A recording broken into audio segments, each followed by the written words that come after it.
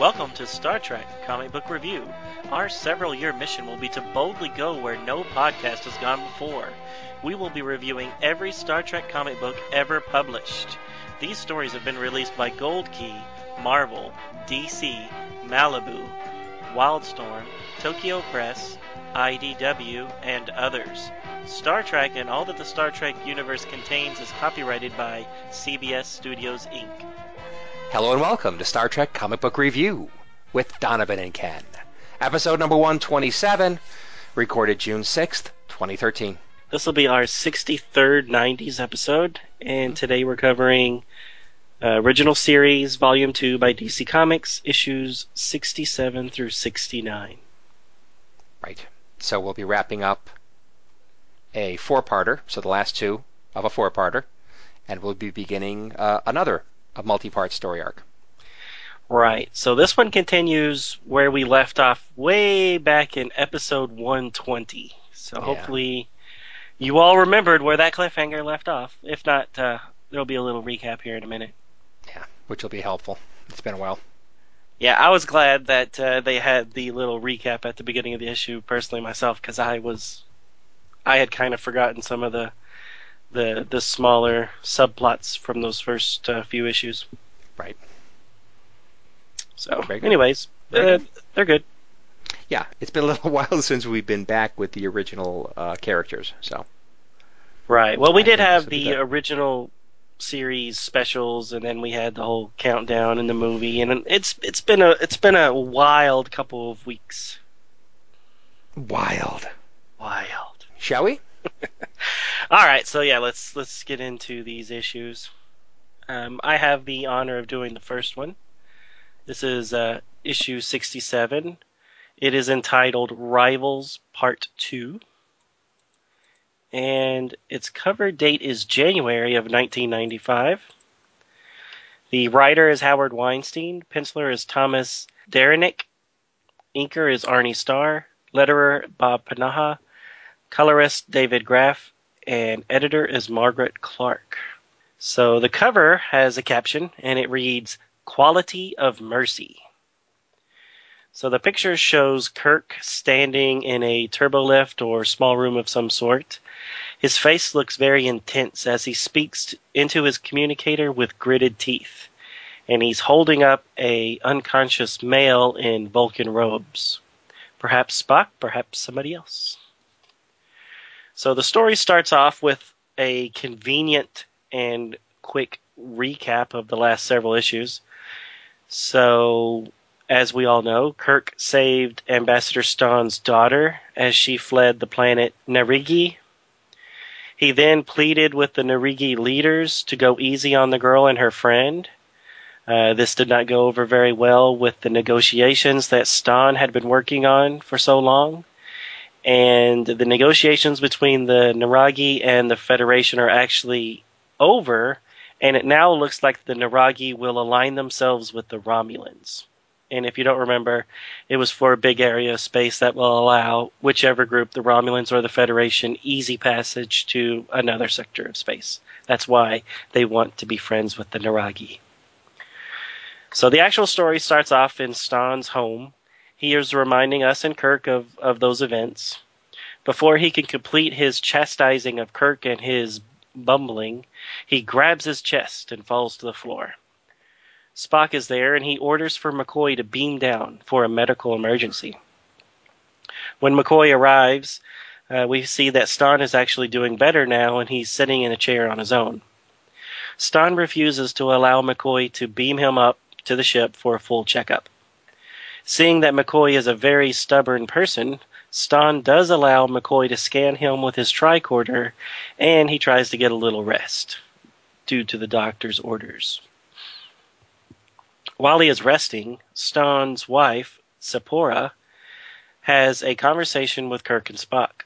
She tells the two that Stahn was never a very attentive father, and that she thinks that maybe he only married her so that she would take care of Teresa's daughter after T'Pring left him. The young girl always rebelled against her stepmother.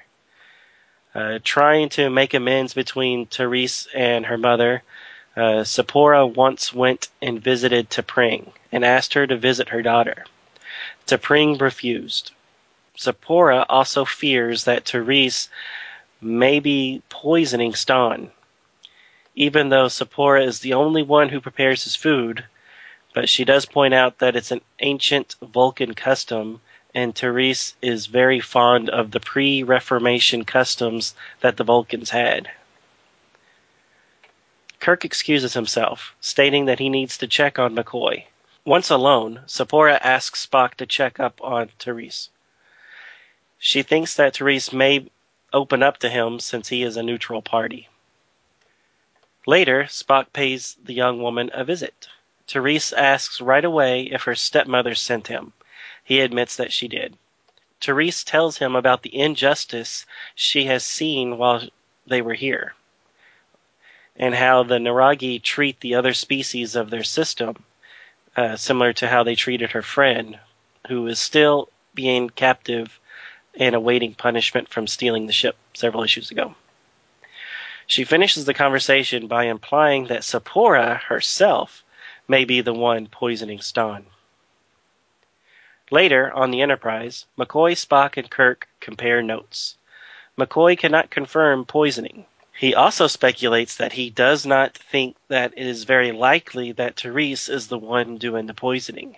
She seems like a teenager wanting to leave, not one wanting to get rid of her father forever. In the Naragi prison, Dalen, who is the friend of Therese, is being released. The order came in through the computer and everything checks out. When he exits the prison, not understanding the reason for his good fortune, he is surprised to find Therese there waiting for him. She admits that she hacked into the system and arranged his release. They start to make their plans on leaving the planet. This time, they're going to take the nice and quiet route. Ston and Kirk make an attempt to plead the Federation's case one last time with the leadership. The leader, whose name is Taxifa, is not interested in their pleas. But the conversation is cut short when Ston collapses again. Kirk orders two to beam up directly to Medical Bay. Dalen and Therese disguise themselves and book passage to Dalen's homeworld. A much larger Gi smacks Therese across the face when they're boarding the ship, and he says that the alien witch needs to go back to her own kind. Undeterred, they still board the craft. McCoy is now able to perform a full scan on Ston and informs Kirk and Sephora at the same time of his findings. It seems that Ston is not being poisoned after all, but he is very sick, and he will probably die within the next few days. To be continued. Mm-hmm. Might not be poison, but he's got something pretty nasty. Yeah, they go into it more in the next issue as to what exactly he has. Right now, it's supposed to be a mystery. Yes, well. So, what'd you think? I think it's fine. This is what themes? Political intrigue, diplomatic challenges, dysfunctional family, rebellious youth. And I don't know that I am incredibly overly entertained by any of those themes. But it's an okay episode. Yeah, for me, the political and the diplomatic stuff is not interesting at all. Yeah. I mean, it's just not. And Ston dying and trying to make a name for himself before he dies, for his family and for himself. That's kind of interesting. And the whole family dynamic where the stepmother is trying to be, basically a loving parent to a daughter that was basically abandoned by her mother. That's interesting too, but that's not the focus of the issue. Right. Or it is. Well, And then, it is. Yeah. I mean, This one it is. The next one it's kind of not. So, it's good to have a break from space battles and, physical conflict, you know. It's just a little soap opera-y, and it's like, yeah, okay, that's fine. A little break from the action. Right. I like I like this story. I just, you know, I don't, I said it in the last issue that Sephora's character is very not Vulcan. She seems emotional. She doesn't look like the traditional Vulcan. She just has all these attributes that make you not buy that she's a Vulcan. I mean, because she seems like a very loving parent. She's really trying to do the best for this kid. That's not her kid, but Yeah, she's raising it as if she was. trying to. Um, Whereas, I'm used to seeing Vulcans all cold and logical, almost like the way they depict T'Pring, Mm, where, if, well, I mean, even though they kind of depict T'Pring too far on the other side, where she's not even taking responsibility for the child at all. right, but you remember. I mean, I think we all remember and enjoyed Amok Time. But really, at the end of Amok Time, didn't you think to Pring Ubitch? Oh man, you are making a big mistake, girl. And you are a manipulative little hussy. You are. I mean, I certainly didn't like the character. I mean, I thought she was kind of smart, but manipulative and just wanting to get what she wants, and she really didn't care who she stepped on. And as we see in this issue and later issues, when Stan and Spock have a little man-to-man time, um, T'Pring was just a poisonous woman. She really was, which is Yeah. not very Vulcan. Well, no, but well, okay. So you're stereotyping, which is completely understandable because this is all made up stuff. Right. But you know, it's like it's hard to stereotype people in a lot of cases. I mean, there's some things we all do, but there's a broad variety of human behavior. Um, I don't know. I mean, maybe just because we get exposed to Sarek and Spock and not many other Vulcans, who knows? But So you think, so you don't think she's out of character? well, no, I mean, I think she is atypical. I do agree with you. I think she's an atypical character for the typical Vulcan characters we get exposed to in these stories. I Right. do agree. Okay. She's heavy. I think this is the first time I've ever seen a jowly, heavy Vulcan. It is. And I, at least at the beginning issues, I thought she had an agenda going. So I wasn't buying her as the sweet mother, although she could have been. Right. But as this goes on, I mean, there seems to be less and less evidence of there being a negative side to her. But there is that whole poisoning thing at this point, which is very Right. interesting.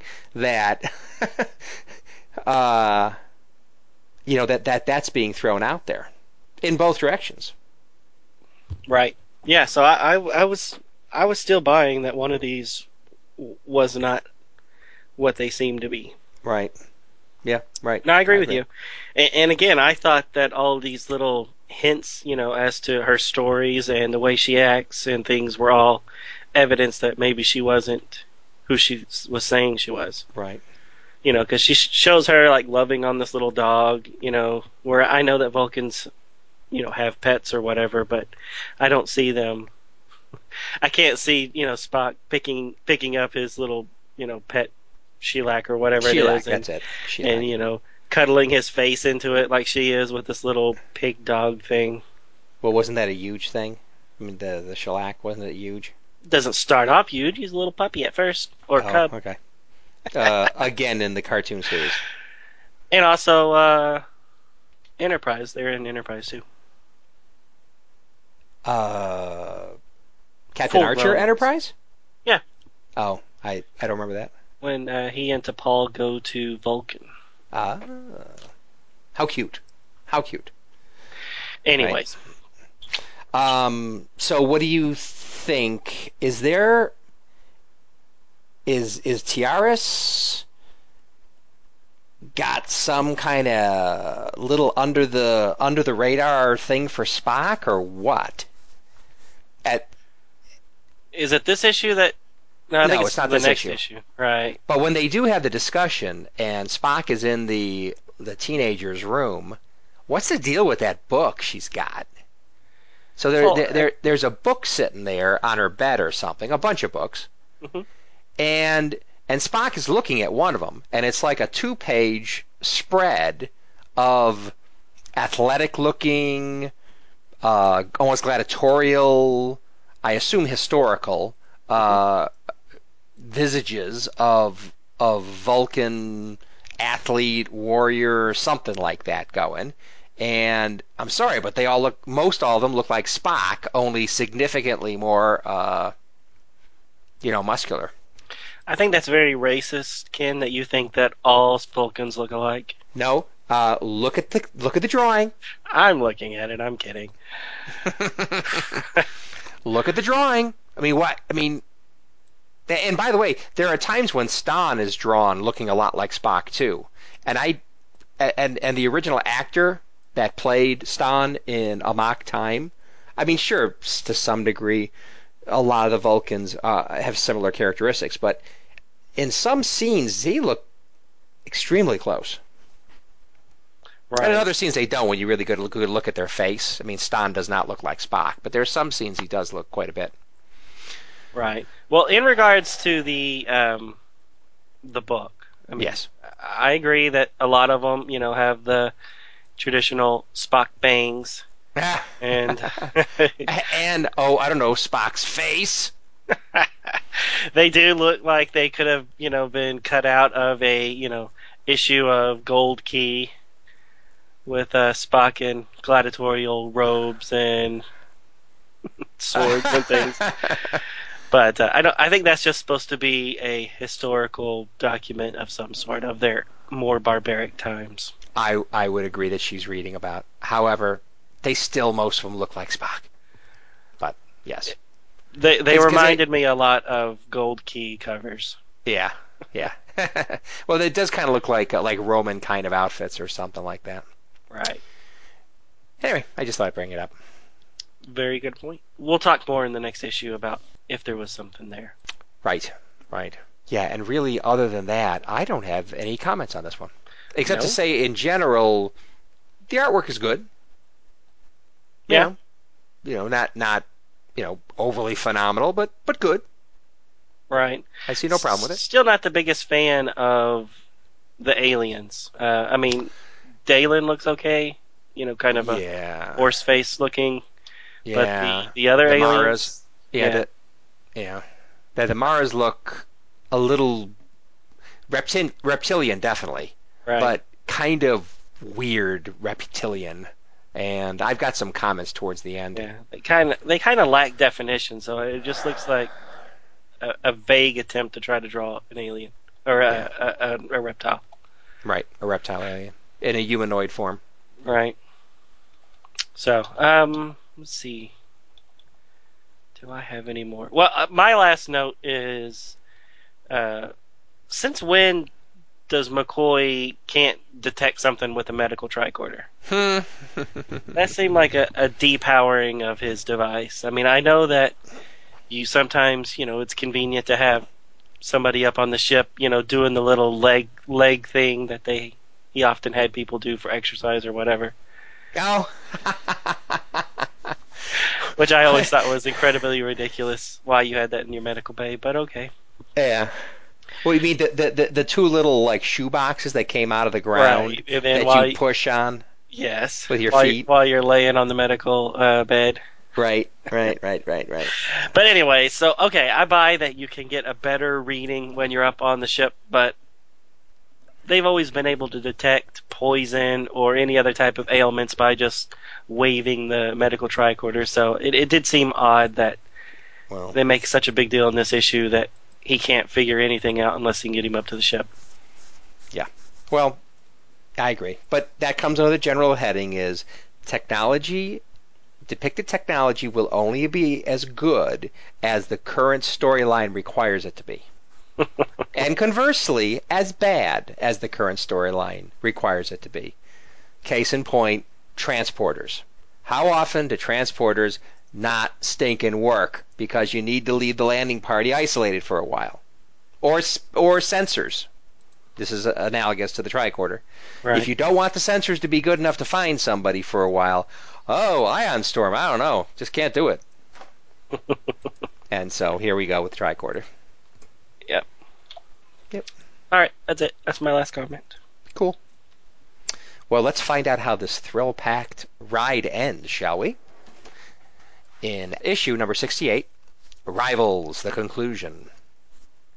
This one has a published date of February 1995. Writer is Howard Weinstein. Artist Thomas Derenick. Inker Arnie Starr. Colorist David Graff. Letterer Bob Pinaha. And editor Margaret Clark. The cover shows Spock and a mysterious dark-haired woman in a hallway. She is behind Spock, who is crouched down and firing his phaser at an unseen assailant. On the ground in front of Spock, face down, is a humanoid body. Red text towards the top reads, "Dangerous Promises." Kirk records his log summarizing the worsening situation he and the crew find themselves in. Ambassador Stan is suffering from an unknown illness that might take his life in a matter of days if McCoy can't save him. Stan's daughter, Tiaris, has been reported missing. The treaty Stan has been working on so hard with the Naragai leader Taxafa is likely to be canceled. Kirk is speaking over subspace to a very angry Admiral Cartwright, who explains why the treaty and the free passage it would bring with it is so important to counter Romulan influence in the area. He tells Kirk to revive that treaty no matter what it takes in a very loud and irritated voice. In sickbay, Stan is awake and seated on an examination table.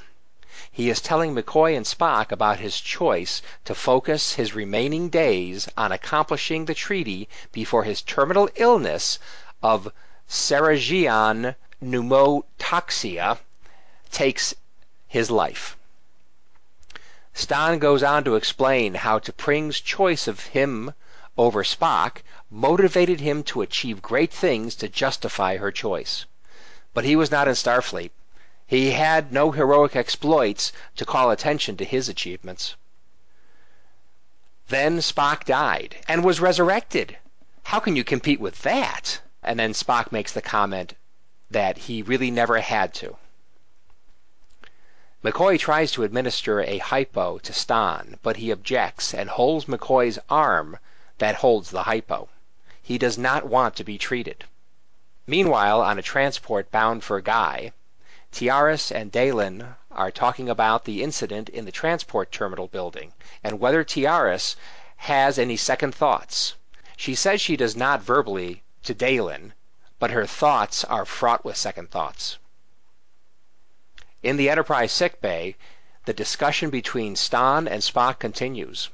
Stan asks if Spock ever got over T'Pring. Spock does not say, but Stan admits that he never did. He said from the start their union was doomed. He knew he was being compared to a legend and knew at every turn that he would come up short. When T'Pring chose Kirk to be her champion, it was an admission that he could not defeat Spock in combat. As Spock turns to go, Stan calls out saying Spock was correct. Having was not as pleasing as wanting, after all. Later, Kirk and Stan beam down to the planet to make a last-ditch effort to resurrect the treaty. Spock gave his word to S'Pora that he would find Tiaris, and he sets to that task with the aid of Uhura. They discover by researching Naragai criminal justice records that Dalen has been released from prison.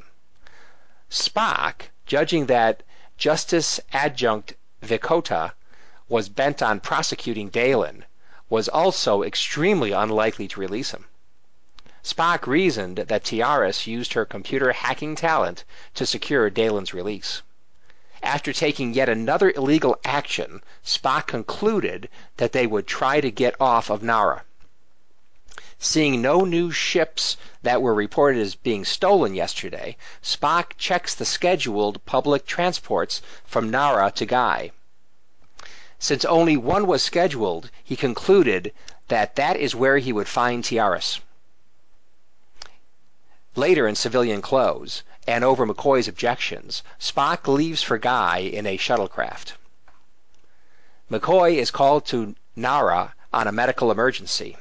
It is Stan again, and this time there is nothing more McCoy can do. Stan dies of his affliction. Kirk says he will keep his appointment with Taxafa to make one final appeal to save the treaty. Meanwhile on Guy, the locals are proving to be xenophobic thugs. They want Tiaris off their world and are quite happy to beat her to convince her to leave. Perhaps even to kill her and Dalen. After running from several street gangs, they find themselves at the end of an alley. Just when it looks like the group of 6 ruffians are about to have their way, Spock transports down, phaser in hand. He convinces the ruffians to find their amusements elsewhere.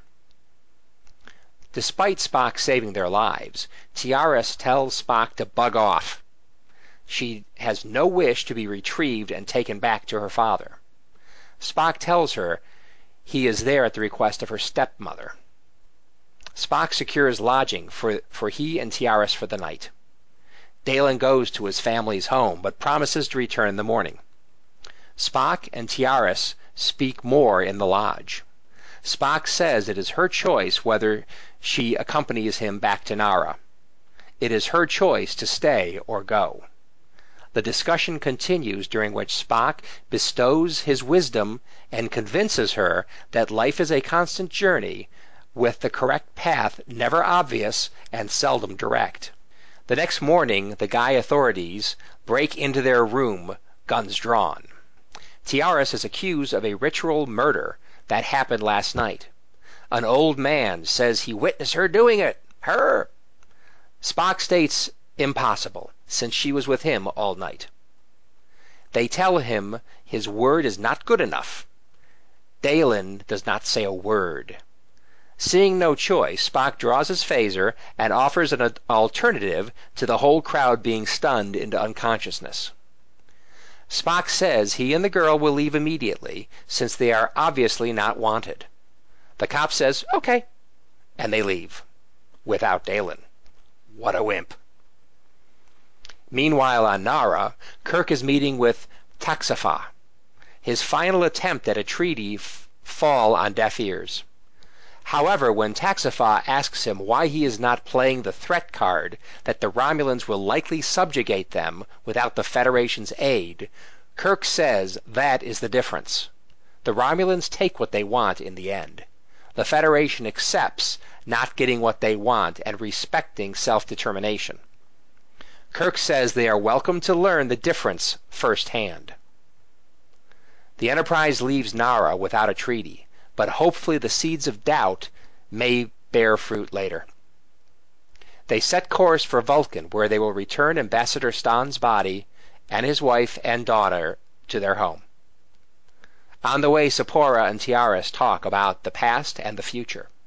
Tiaris says she has asked Captain Spock to sponsor her application to Starfleet Academy. She says hopefully that she may have found her path. The end. Oh, she found her way. Maybe. To be proven. She actually has to demonstrate some restraint and responsibility. She'll do it. I think she will. I think she just needed the right kind of nudge in the right direction. And to actually feel useful. Right. Wasn't that the same plotline they used with young Savick? Well, Spock's good at this. Right. I just saw a lot of Savick. He's a good recruiter, right. Basically. But yeah. I mean, that's not necessarily a bad thing. Oh no. She's got multiple problems, but obviously one is she lacks direction. She needs something to funnel her energies into, and she's not getting it in her current life, being the daughter of an ambassador traipsing off to alien worlds. So Well, she wouldn't be doing that anymore, anyways, True. with Stan's passing. Yeah.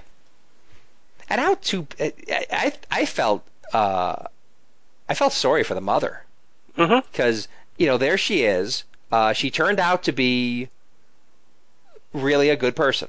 Yep. She didn't appear to have an agenda in the end, and she was making overtures for them to still have a relationship and be together on Vulcan. And she said, and then Tiaras says, I'm leaving. I'm going to Starfleet Academy later. So it's like, oh wow, your husband's dead, your stepdaughter's heading off world, and I hope you've got some relatives there in Vulcan still, because otherwise you're going to be you and your dog are going to be about it. Yeah. Yeah, I thought that was sad, Yeah, but but they don't have emotions, so there's no reason to be sad. oh, they have emotions. They just choose not to exercise them. Yeah, I never bought all of that. You either have them or you don't. No, just kidding. Well, and back in the old show, that's the way it was, Right, because then they right? I almost mean, kill Spock one time because they were going to make him cry. Some alien was forcing emotion onto people, and he started to cry, and Kirk's like, "You'll kill him." oh yeah, I remember that. Oh god, that seemed dumb. But then later it was revisionism, Right. and it turns out, oh well, Spock always had emotions. He just chose not to exercise them. And in fact, as he got older, he did choose to emote at times. Yeah, dying and coming back, that does it for you. That could That do that it. mellows you out a little bit. Yeah. However, in the new movie, I thought Quinto was unexpectedly emotional with that with the Spock character. Right. Well, his Spock's always been kind of emotional. Yeah, more so anyway. Another revisionism. Right. So I had no problem when he yelled out, "God!" I both liked that and didn't like it. Yeah, I'm with you on that one. I I I thought we've said this before in other episodes, but in some ways I love in that scene where they reuse some of the old lines, but they mixed them up. Who was saying them because of course people were on the other side of the transparent wall in the thrill packed end. But I thought that particular one. It's like, okay, I'm gonna decide to like it, but it's like, Right. No, I'm with you. okay, but what about the best part of the book? Did you ever get over to Pring? I loved it. Oh no, not that part. That's nothing. That's the best No, part. no, the Tech War ad, the full page Tech War ad, the Shat as a Yeah. youngish man, and Greg Evigan, BJ and the Shat. That was great. Don't you remember Okay. that show? Well, I remember it being on. I never watched it. well, I don't. I really don't remember anything about it myself. And by the way, you do remember BJ and the Bear, Greg Evigan, starring that. I know the name. I never watched an episode of that either. Well, you're very lucky because I don't think they'll ever play it again because it sucked. But you kind of have to know that for my joke to work. But oh well. So, Tech War, that was a book series that was written by Shatner, right? And it spawned off into a couple of comic book miniseries before it got its own TV show, right? Yeah, I might believe you're right about that. But I I'll be never, damned if I I ever never, saw it. I always eyeballed those books, because when you go to the Star Trek book section and you see Tech War and it kind of looks like Trek War and you're like, oh, Hmm. William Shatner, and then you're like, oh wait, this is something else. I'll Yeah, stick exactly. with the buying Strangers in the Sky and not whatever Tech War Yeah, book was out there. right. Yeah, I don't know much about the series other than who authored it. You think he actually wrote all of it, or was it kind of a Oh, ghostwriter thing, kind of like oh. his Shatnerverse stuff? I think I think the Shat got what's the husband and wife team? Judith and Garfield's Reeves There Stevens. you go. I can see it now. The Shat meets with him for the first time, says, "I've got an idea for a book series, and there's going to be this and that and the other thing, and what do you think?" And then they go off to write it, and then take out all the lame stuff, or at least as much as they get away with, and then Shatner puts his name on it. Skull. Oh, well, That's their what I name see. was on it too. Well, I know their name was on it too, but I'm just saying. I mean, yes, William Shatner and Stevens and this other. Yeah, there you Yeah. go. According to Wikipedia, Tech War is a series of science fiction novels created by William Shatner and ghost-written by science fiction author Ron Golart. Oh, ghost written. Well, Right. um, so that makes it sound like Shat had very little to do with it other than his name. Possibly. Hmm. So it looks like this gentleman wrote a lot of Flash Gordon stuff in the 60s and 70s. Oh, interesting. Some Phantom stuff. Vampirella. Oh, I like Vampirella. Oh, he wrote an Incredible Hulk novel. Oh, well, there you go. So the novels gave rise to a comic book series, video game, and later TV movies and series, both of the latter featuring Shatner. Hmm. Movies, you say? Huh. TV movies. TV Huh. movies. Interesting. So I wonder how easy it is to find this on Blu-ray. I'm sure impossible. Exactly. Okay, I just thought I wondered. All right. Just wondered. Let's So see. let's see.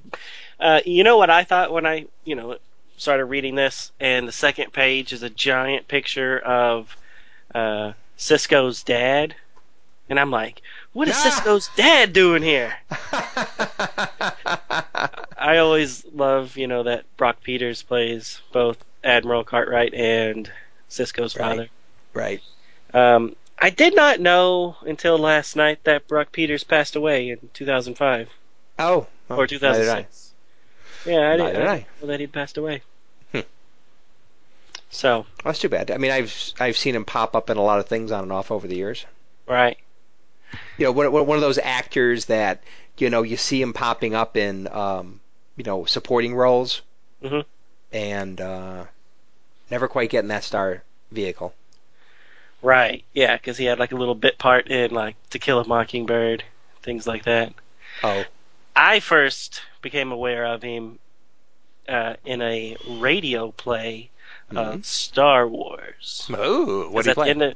at the end of every episode, it was, and Brock Peters as Darth Vader. Oh, interesting. Yeah, so they did an actual radio play of Star Wars and Empire Strikes Back, where it was like broken out into like 30 episodes, something Hmm. ridiculous. But yeah, Brock Peters played Darth Vader in both of those, and then they didn't do one for Return of the Jedi, but kind of as a homage to the other two. In the '90s, they did a straight to CD Return of the Jedi Hmm. series, and Okay. he came back for that too. So Oh. I thought that was pretty cool. Oh, cool. So yeah, he and James Earl Jones are to me the two voices of Darth Vader. I did not realize that. I did not realize that at all. But that's how I knew who he was. And then when I saw his credits in Star Trek, 5 or 4, whatever he's in, I was like, hey, that's Darth Vader. That's not the first thing I said. That's pretty good. Anyways, That's good background. yeah. And what's funny about those radio plays, John Lithgow, you know who he is, right? I've heard of him, yes. As Yoda. No way. The the Trinity Killer played Yoda.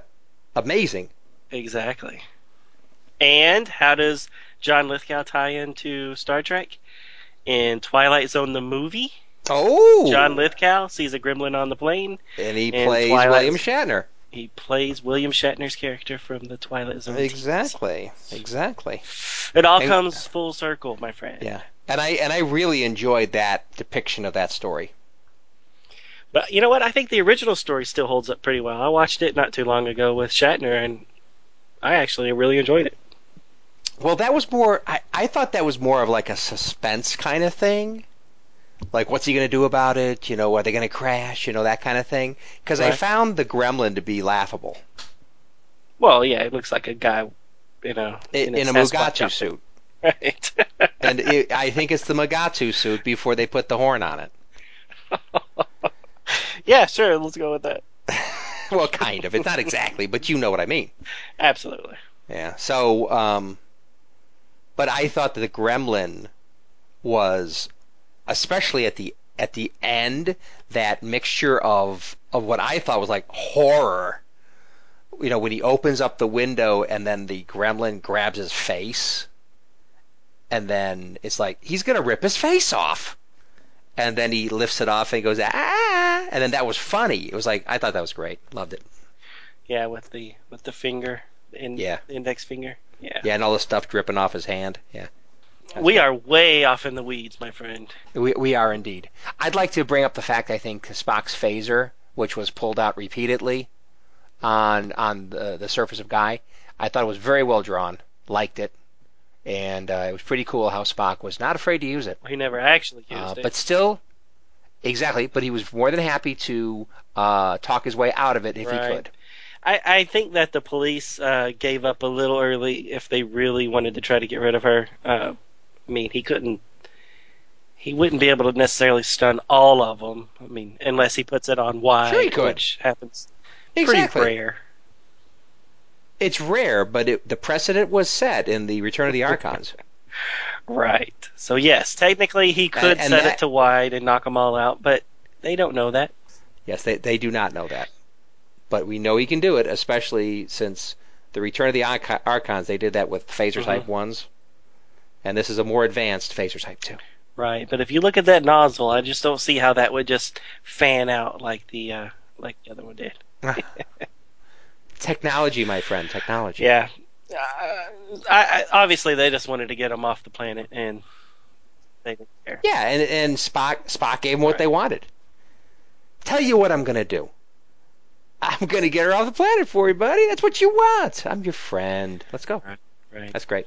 Well, all I was going to say is both the Nara and the Guy people, for the most part, are a bunch of jerks. And I would not want them in the Federation. It's like, you guys are a bunch of jerks. They don't really want them in the Federation. They just want their permission to drive through their parking lot. I know that, and they want a treaty, which does not mean Federation. I do agree, but in the first issues, you find out that the Nara people are a bunch of jerks. They are a bunch of jerks. You ain't kidding. They're ruffians. They have no problem with beating people, especially if it happens to be their quote neighbor planet horse people. And Right. then when you finally get the Guy, you find out, well, those horse people on Guy are just as bad. I mean, Right. look what xenophobic. Look what they're going to do. Try to do to Tiaras. They're better off without them. Yeah, and even Dalen, who up until this point has been a really close friend, he he's part of the mob. Yep. He's a wimpy dog. Yeah. He's a wimpy dog. So Or a he wimpy he horse. he got her to get that tattoo of the little red cross underneath her eye, Yeah. and then he's like, I don't know who she is. Why does As she have the he's, same tattoo as me? I don't know. it's a mystery. Killer. Yeah, Yeah. I did not like that part. No. So they're better off leaving them. Leave them. Yep. Yeah, go ahead. Yeah, you go and have fun with the Romulans. Yeah. Yeah. I did like that at the end. Oh, yeah. Although, Admiral Cartwright is not going to be happy about it, but Not at all. Not at all. I like that. And we don't know. That might have, planted a little seed that will take fruit and they'll join or sign the treaty after all. Right. We'll never know. Exactly. Well, that's pretty much all you can really do. I mean, that's all Kirk could do. I mean, he couldn't. I mean, these guys are jerks. It's hard to change their mind. So there you go. You gotta cut your losses and Know when you lose. Right. So, in regards to that scene right before they do the big gang type scene, uh, T- Tieris, however you pronounce her name, and Spock have their moment. This is what we were kind of alluding to earlier. Yes. Yep. So, do you think she really had feelings for him? I mean, it looked like she was trying to touch his face with the two fingers. So, isn't that kind of isn't that kind of what the two finger thing? Isn't that what what's her name Savick does with Ponfar's young Spock? Oh, I did not notice that. I mean, I didn't draw that correlation. Right. And the thing is, what I mean, they kind of cut things off. I mean, you got the impression Spock was going to say, "Oh no, no, wee little girl," Right. and I'm sure he did that. It's just that they kind of ended it quickly, didn't they? Right. So on page 17 for you guys who aren't looking at the book, so TRS reaches up to Spock's face with the two fingers, and then uh, the next panel shows Spock, taking her hand, and then and then the third panel shows him pulling it down from his face onto like his neck area, assuming that he's, just moving her hand away from his face. Right. But you're right. It does kind of leave it open. It does. And I didn't go into the details of this, but after they go to bed in separate rooms, Tiaris is having some kind of nightmare or something, and Spock comes in there in his in his yellow command T-shirt. I always wanted to be a captain, and isn't it funny how he still has a blue shirt even though he's a captain? But whatever. He doesn't have a Um, blue shirt. They all wear burgundy. oh, that's right. I'm sorry. You're right. But he's got a yellow T-shirt, and he's waking her up, and it's like this is dark skies, and then they continue having their discussion, and then hmm. How did you know they were in separate rooms? I just assumed they were both in the same room. Maybe I different beds, but I don't. oh It doesn't I, say it. I assume they were in separate rooms. Hmm. I assume that Spock would not be the kind of guy to get one room. Well, I think they pretty much had to get whatever they could get. Probably. Yeah, I don't know. But yeah, she has the bad dream about being chased, and he comforts her, gives her a good drink of water, Yeah, have a drink of water, and takes then a they have hug or two. and then they have a long conversation. A long conversation. Oh, it wasn't that bad. Yeah, it's pretty long. And it's like, okay, the guy's as old as your father. Really, little teenage Right. girl. If Anyway, if that fight with Kirk would have gone a little differently, he could have been your dad. that's right. It could have been. All right, my last comment on this issue is towards the end when Spock and McCoy are having their little chit chat there at the giant steering wheel. Hmm. It's the first time I ever saw anybody actually use the steering wheel. So it shows McCoy give it a spin like as if it was, the wheel on Wheel of Fortune. Hmm. But I never Or thought about it as being a prop that would actually move. move. Well, And why then I wouldn't thought, it be? I was like, well, wouldn't that be cool if they could actually send up the controls and you could have actually Steer the Susan ship. there steering the ship? Would have been awesome. So I assume this is like facing forward, the Right. wheel and everything.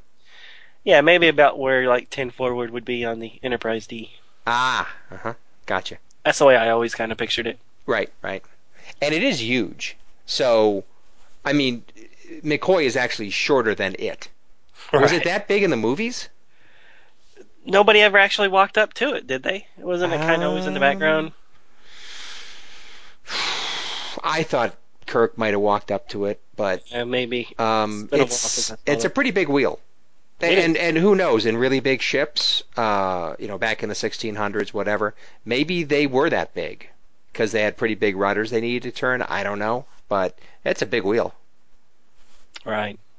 Yeah, Anyways, I thought it was just kind of cool to see it him moved. actually give it a little spin. Yeah. And then I thought the shot of the Enterprise flying around in warp on those two pages was actually really good. Oh, On especially with the page multicolors. 23 and 24. Yeah, at the very end. Yeah. Yes, it's very colorful, like in the movie. Rainbow warp. Rainbow warp, exactly. Which is interesting how now the new movie has yet another effect. And the warp effect now in this second movie is, I believe, is different from the warp effect in the first movie. Oh yeah, it is. Yeah. So now it like leaves that blue trail that kind of looks like crystal, like shimmering, and actually Yeah, has substance after they're gone. exactly. So it's like a contrail, but kind of crystally kind of thing. Right. It's interesting. Yep. It was also interesting in the movie, hate to bring that up, but where the Enterprise broke out of warp when it was fired on from behind. So they show it going through the warp tunnel, whatever, and then getting blown to bits from behind, and then breaking out of the warp tunnel. Which it all looked cool and stuff. It's just, I thought it was a warp bubble around the ship, and they weren't really going through a tunnel per se, but whatever. Again, that might be the blurring of Star Wars, Star Trek. Or Babylon 5. Babylon 5 had the tunnel thing going, I think. No. I'm going to retract that. But I think there are some other franchises that did the tunnel kind of thing, in addition to Star Wars, I guess. Right. Right. Well, Star Wars definitely has when it goes to warp the Enterprise, it looks just like the view screen when the Millennium Falcon goes to warp and all that stuff, or light Where speed, hyperspeed. the stars get stretched Right. as you. Huh, cool. I didn't. I don't remember that, but yeah, you're probably right. All right. So the next one is Star Trek Volume 2, issue number 69. Came out March 1995. Writer is Howard Weinstein. Penciler is Rachel Ketchum. Inker is Arnie Starr. Letterer Bob Panaha. Colorist Dave Graffy. And editor is Margaret Clark. This one is entitled A Wolf in Cheap Clothing, Part 1. All right, so the cover, again, has a caption, as the last couple have. And it says, Descent into Danger. All right, and it shows Kirk, Chekhov, Scotty, and a blonde man all wearing civilian clothes. They're standing in the middle of a small town street. It may look like Kirk has some sort of black and brown streaks in his hair. Maybe that'll factor in later. And around them, we see several different types of aliens. Most of them are not paying any attention to them. So we see in the background an Andorian male. It looks like he may be serenading an Orion woman who's sitting in front of a second floor window. We see a Klingon walking towards the reader, and he's looking down at the owner of a hand, which can be seen in the lower right-hand part of the page. And then we see a mohawked gentleman, and he seems to be the only one that's noticing the Enterprise crew. So the story starts off with a Federation shuttlecraft landing within the Enterprise hangar bay. When the shuttle doors open, it is none other than Captain Sulu and Chief Engineer Lucas from the Excelsior. Sulu notices immediately that Scotty and Kirk are sporting new hairstyles, and they both have slight ridges on their foreheads now. It seems that Lucas and Sulu will be joining them on an away mission to a colony near the Klingon neutral zone, and they will be disguised as Neelerans. After some greetings, the crew have a discussion with Admiral Cartwright via a communicator terminal. He tells them of their mission of trying to find out what happened to some Klingon colonies in that sector of space. He closes the communication by getting really close to the camera on his side so that only his eyeball can be seen on Kirk's monitor. So someone hasn't quite figured out the webcam. So soon, Sulu and Lucas are made to look like Neelerons, and Kirk, Scotty, and the two Excelsior crew members take a non-Federation shuttlecraft away from the Enterprise. Once away, Spock is left in charge, and his orders are to keep the Enterprise stationary until Kirk arrives. He and McCoy have a moment where Spock states that he should not think less of all humans just based on McCoy's shortcomings. The away team arrives to the planet and they beam down. Immediately, they witness a huge street brawl. Sulu tells Kirk that there's no police and no law here, so the fight will end when it ends, and no one will try to stop it. Just then, a clownish, blue-skinned alien arrives, and he introduces himself as the self-appointed mayor. He calls himself Lanamish, and he addresses Kirk as the small group's leader. He then takes them on a tour of the town. When Kirk asks for some more specific information, namely information regarding the nearby failed colonies, Lanamish requires payment for such information. Kirk has 7 bags of grain beamed down from the shuttle, and Lanamish then tells him about at least 3 failed colonies, including one Klingon colony where the settlers were ordered to return back to the Empire. He states that many of them remain here on this planet and that they're trying to get materials in order to start up a colony of their own. The 4 Starfleeters leave and get confirmation of his story when they see several of the Klingons enter a nearby bar. They follow. Sulu is able to get some information out of them by perhaps offering material for their cause. The Klingon woman sets up a meeting for a later time, and she will bring a list of the materials they need.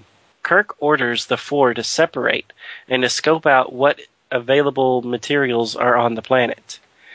Lucas is able to quickly find some communication equipment. Scotty finds some engineering parts. Sulu finds clothes and chairs. And Kirk finds himself staring at the rear of a scantily clad woman. She is bent over looking at a statue of some sort. He says that he has never seen anything uglier. At first, she might be offended that he would say something like that about her backside, but he quickly states that he was only talking about the statue. They flirt for a while, and while they are talking, a small man comes and looks at the same statue. The two make fun of the small man and his clothing. He turns around and looks directly at them, perhaps understanding what they were saying, and he walks away. Kirk watches him leave, and then he turns to talk to the woman, only to find her and the statue missing. Kirk's communicator chirps, and Scotty tells him that he better come down and see what he found. Then, in a very un-Star Trek moment, Kirk asks, "What have you found?" Scotty tells him that he's found a payload of weapons which seem to come from a variety of places, namely Klingons, Federation, and other groups. Kirk closes the communicator and walks away. Once he's gone, the small man reappears from behind a box, and he thinks to himself, "Kirk, what the hell is he doing here?" Back on the Enterprise, Spock is contacted by Admiral Chu. She informs him that a Klingon force is heading towards the planet. Spock asks if they need to rescue Kirk's party. She says no, and that Kirk should be resourceful enough to get himself out of the situation. When the communication is complete, McCoy is stunned that Starfleet is counting Kirk as expendable. Spock assures the Doctor that they do not think that Kirk is expendable, and that they will have to wait and see what happens. As we will, because the story is to be continued. Mm-hmm. Cliffhangery. A kind of a weak bit. cliffhanger, in that we don't even see the Force leaving or anything like that. It's all talking heads. Right. So, again, a lot of setup.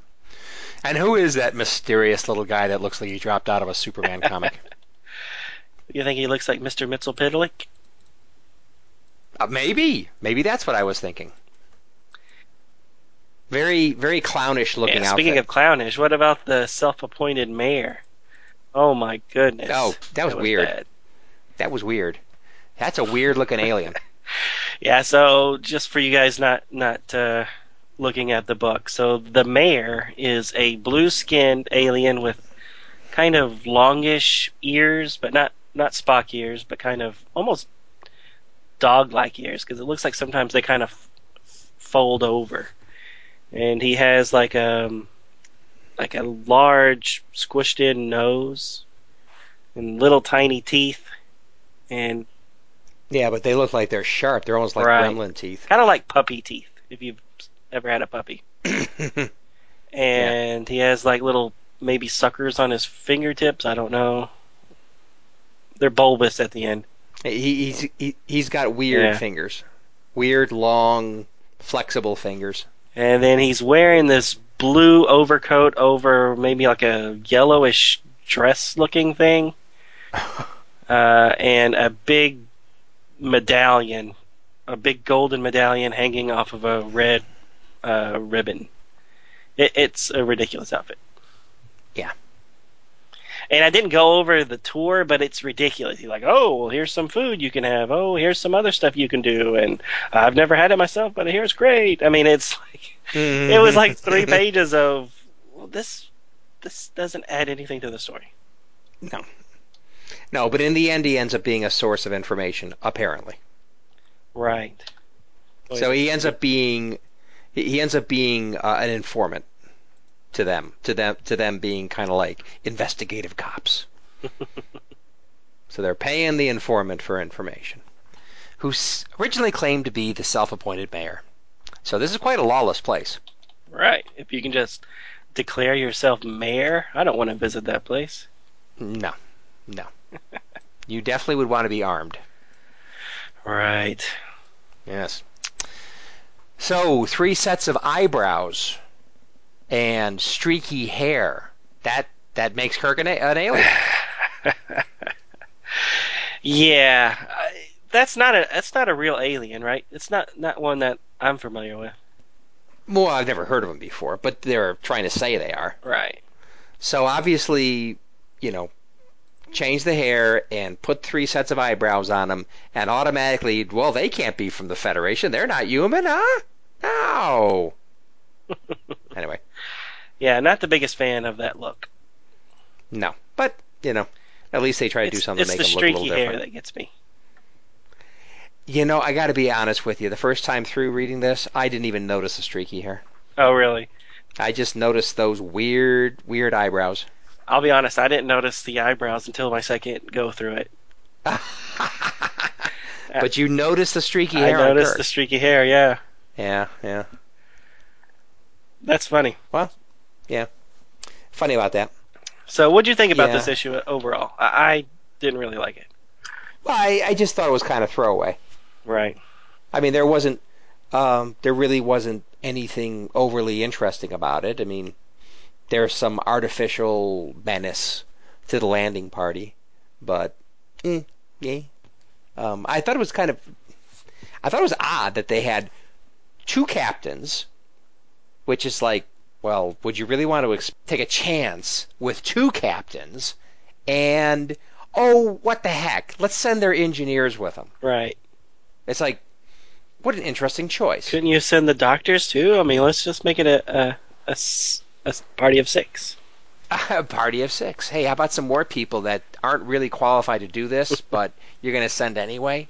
I did like that they at least tried to Yeah, explain explain it. why Lucas was there because he was part of one of the original um, surveys of that planet. Yeah. And Sulu. So Right. he'd been. So they explained why they came into the story, but no one ever really explained why Kirk and Scotty were going.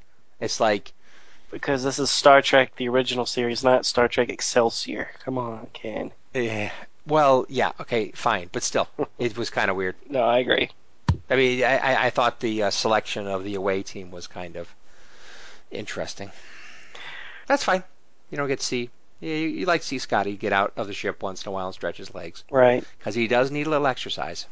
And I thought it was really bad when they split up the 4 of them and they're all Yeah. to go find something and Lucas finds communications equipment. Okay, well that makes sense. And then Scotty finds enough junk to make an engine out of.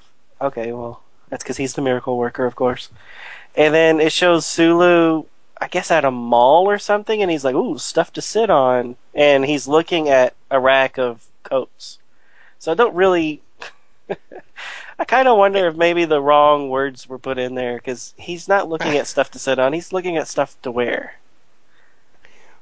Yeah, Oh no, he and says stuff to sit on, stuff to wear. What don't they have? So I guess, all right, okay. whatever. And I'm sorry if I missed this, but why were they going to find all those things? I'm assuming they were trying to scout out what was there to maybe figure out what the Klingons might want later. That's the only thing I can think of. Yeah, because they are posing as merchants that may have things that a colony would need. Right, but So they're going to procure some of these items and make it to go along with their cover story. well, see, Is and that a that's deal? just it. Because if they're buying it off of somebody that's already on the planet, wouldn't the Klingons already know that this Smith and Brothers over at the end of the street has these pants I want. I don't know. Yeah, It's just I didn't really it's just a little understand. thin. I mean, yeah. And then what Kirk is doing in a antique shop, except for hitting on that woman, Exactly. I don't know what he's looking for. Oh, I know what he's looking for. Did you not think that was weird? Yeah, yeah. Well, of And course. when I first read What's it, the point? and because it shows a panel on that page. What page is that? 18. There's 4 panels on the page. One is Lucas, one is Scotty, one is Sulu, and then the fourth one is this woman with her back to us, with her, she's kind of bent over a little bit. Yeah. And I read that and I'm like, oh, there's a 5th person on the away team. I thought, well, maybe it was some random crew woman. And then so I actually had to flip back the book a little bit to make sure that there wasn't a 5th person on the away team. And then I read it and I'm like, oh no, it's just the lady that Kirk is going to hit on. Yeah, but don't you think it was kind of like a set up as like a little bit of a joke? Yeah, that's the ugliest thing So I've ever the other seen. three guys, well, that no, not that as much, but the two engineers find parts to make things with. Um, the captain finds a chair to sit in, and ooh, clothing. So okay, so we know. And then at the end, we've got we've got Kirk hitting on a woman. Right. I just thought that was. I thought maybe they were trying to get some humor going there.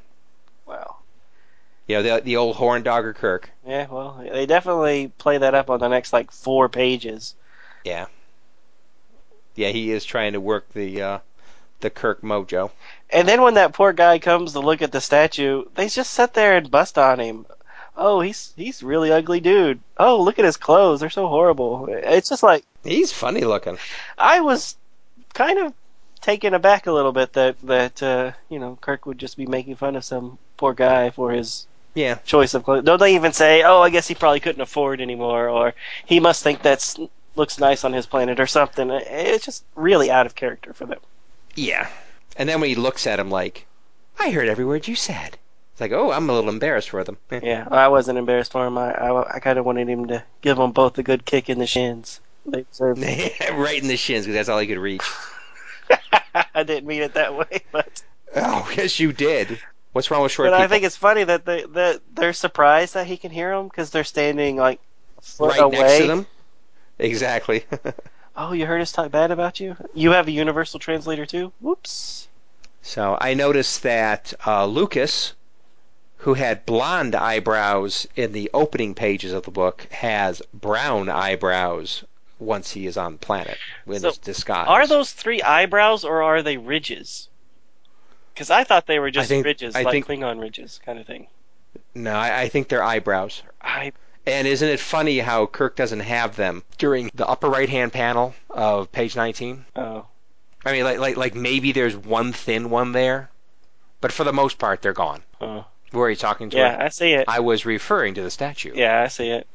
And by the way, did you notice my most of my extra eyebrows are gone? I still think it's ridges and not eyebrows. I don't know. You're right. Because on page Well, no, look 17, it looks close. like Yeah, eyebrows. that looks like hair. Yeah. Wow. But I must say, I'm sure you're happy about this, but you will notice that Sulu's back in the cape, Yes, I loved it. the short cape. Yes, the Star Trek 4 cape. Loved it. Yes, exactly. Loved the cape. Isn't that great? And of course, that's exactly the outfit he has when he was on Big Bang. That's just so cool. Right. In the dream. Yes. Howard's dream. Yes. And then speaking of people being off character, Kirk when they're meeting with the Klingons is just insulting the Klingons. Everything he can say is insulting. Oh, right. And then Right. Sulu's trying to wheel and deal. Hmm. And then when they walk out, Sulu's like, "Hey, good job," insulting him like that, so that they didn't think something to keep the cover. And he's like, Right. "Who was acting?" Exactly. I know that he, hates the Klingons in Star Trek Five, but I never saw him just be a jerk like that. He's just a jerk through this whole book, really. Yeah, I guess he is. Now that you mention it. So, did you get the same weird webcam thing with Admiral Cartwright when they were closing off communication? I like the joke. There on page 5. I mean, why is he zooming in on his eyeball? I don't know. And he's kind of like on an angle, Right. like he's like, "Hey, Kirk, what's that behind you? What's?" Yeah, it's like I don't know. It's kind of weird. Oh man, yeah. I don't know So why he would do that. it doesn't make sense. But why? So obviously somebody drew it that way. So I mean, what were they? Were they wanting to emphasize that he's leaning in and saying, "Kirk, you better listen to me," or Or was he getting up to leave or something? I don't know. I don't know what the explanation is. is he trying to look to see what Kirk's writing? Are y'all playing tic tac toe? I, is it better not be about me? You know, it's funny, and people that do not have the book have no idea what we're talking about. But if you can see it, it's very odd. It I really think it's looks very like odd. when you're on a video cam over the internet and someone Yeah. leans close to the webcam. Yep. That's what it looks like. Now I will say on the top of the previous page, he's kind of close to the monitor, also or the camera, Right. but nothing. I mean, it's like at least double as close in on that next page. So maybe Very odd. Kirk's just zooming in, just He's just playing with it. everybody else He's is just playing with watching. the zoom control. That's really all I have to say about this one. I have one more comment, and it's kind of Okay. overarching these 3 issues. They Hmm. have a lot of advertisements for Clive Barker's Lord of Illusions, Oh which yeah. was obviously coming out here in the summer of '94. Right. Um, it's just kind of cool. I mean, the movie was horrible and did horrible at the box office, but Captain Archer right there. I was really excited about this movie when it came out. I didn't even know he was in it. Yeah, he's Starring Michael Crawford. right. What are you looking at? I'm looking at the Lord of Illusions. Entering the van. Oh, okay. Enter the Vanishing to Vegas Oh, that's sweepstakes. the Win a magician. trip for 2 to Vegas, so that Michael Crawford was a magician, Right. right? But the movie stars Scott Bakula.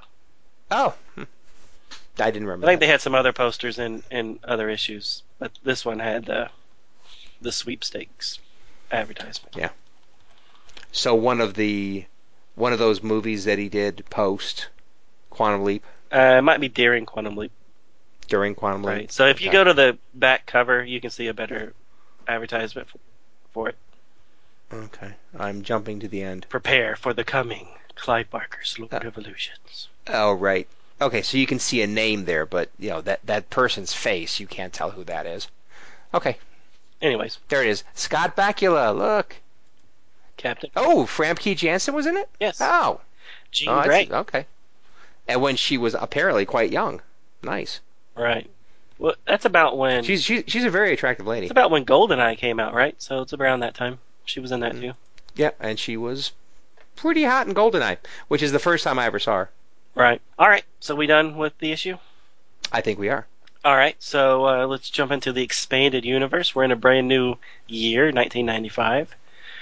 January, there was a Next Generation novel entitled Balance of Power by Defad Ab Hugh. Probably mispronounced that, I'm sure. But this one is one of their numbered ones, so it was a paperback. It was Cadet Wesley Crusher leaves the academy, ends up getting kidnapped by some Ferengi. And then this leaves Picard to not only save Wesley, but he also is investigating a potential new weapon, the proton pulse cannon. Bum, bum, bum. That sounds deadly. The Right. proton pulse cannon. Yeah. I'm sure it's going to be deadly and show up many, many times in other episodes. Not. All right, so February, there was a Deep Space Nine novel called Proud Helios by Melissa Scott. And this is there's a mysterious cloaked ship attacking and raiding ships in and around the wormhole. Gul Dukat and Cisco have to team up to stop the pirate. Mm. The cover has a giant bird of prey on it, so either that's a huge spoiler or they just put a stock photo of cloak ship. Must be a Klingon. Put it in there. Mm. All right. Also, that month there was a next generation young adult novel entitled "Mystery of the Missing Crew" by Michael Jan Friedman, and this is the one that I talked about earlier. It's Data's story about how he was activated and joining Starfleet Academy with all the other humans and other aliens. Hmm. And I didn't quite That sounds buy interesting. that he would be there the same time as like young Geordi and things like that. But No, that's BS. right, Because he was there a lot before those you would guys. think so, right? Yeah. Now I'll be honest, I haven't read this one, but I read some of the other young adult ones, and I could never quite buy the timing. But this one's written by Michael Jan Friedman, so maybe they paid a little more attention to continuity. Hmm. All right, Well, and not in that area. well, like I said, I don't know if Geordi's in that one. All it said was Data's being activated and joining Oh. Starfleet. Okay. Well, that And sounds fine. and then he's on an adventure. But I've read other young adult Next Generation, and Geordi, Worf, and Data are all in the Academy at the same time. Oh. Okay. But Gotcha. that was a different book to give them credit. There you go. All right, so in February there was also the novelization of Star Trek Voyager Caretaker by L.A. Graff. I won't go into what that one's about since you should probably already know. March, there was the fourth book and maybe the last book of the original series, The Lost Years by J.M. Dillard. The Lost Years is a pre-motion picture series of books. This particular one deals with McCoy being aboard the new ship USS Recovery, and he gets into some trouble and needs saving by Admiral Kirk. Hmm. Actually, I didn't know there was a fourth book until today. I thought there was only the first three, Huh. so I'll have to look that one up because that Lost Year series is actually pretty good. All right. Also, there was a Next Generation novel, Blaze of Glory by Simon Hawke. Just real quick, the cover of this one is interesting because it shows Picard and Data in their normal Next Generation uniforms, and then the rest of the cover shows an old Constitution class ship, so it looks like the old Enterprise. So that one might be interesting just to find out why there's such an old ship flying around. Hmm. And then lastly, there is a Deep Space Nine novel called Warped by K.W. Jeter. And in the 90s, I tried multiple times to read this book, and I have never finished it. Hmm. Just didn't hold your interest? It didn't. I was just like, maybe because, Deep Space Nine was still fairly new, and I wasn't quite as into it as I was Next Generation. Hmm. So I kept reading, I would start it and put it down, and then I'm like, oh, I'd really want to finish that book. And then I would start it and put it down, and, that was 20 years ago. So I kind of doubt I'm going to go back. Yeah. I'm kind of curious. I might go pull it off the shelf here in a minute just to see if my bookmark's still in there. The 20-year-old bookmark. You might find yourself interested. You never know. All right, so that wraps up this episode. Next episode, we are doing Same issues, issue numbers, but Next Generation. DC Comics. 67 through 69. Cool. Yeah, should be good. Okay, looking forward to it, man. All right, so until then, hope everybody enjoyed the show, and we'll talk to you next week. Sounds great. Later, everybody. See you next time on The Review. Thank you for listening to Star Trek Comic Book Review. All Star Trek stories and characters are copyrighted CBS Studios Incorporated. All music, stories, and characters discussed are for entertainment purposes only. You can email us at startcomicbookreview@gmail.com. Visit us at our website, www.stcomicbookreview.com. Subscribe to us via iTunes, or friend us on Facebook at first name ST Comic, second name Book Review. See you next time on Star Trek Comic Book Review. Let's get the hell out of here.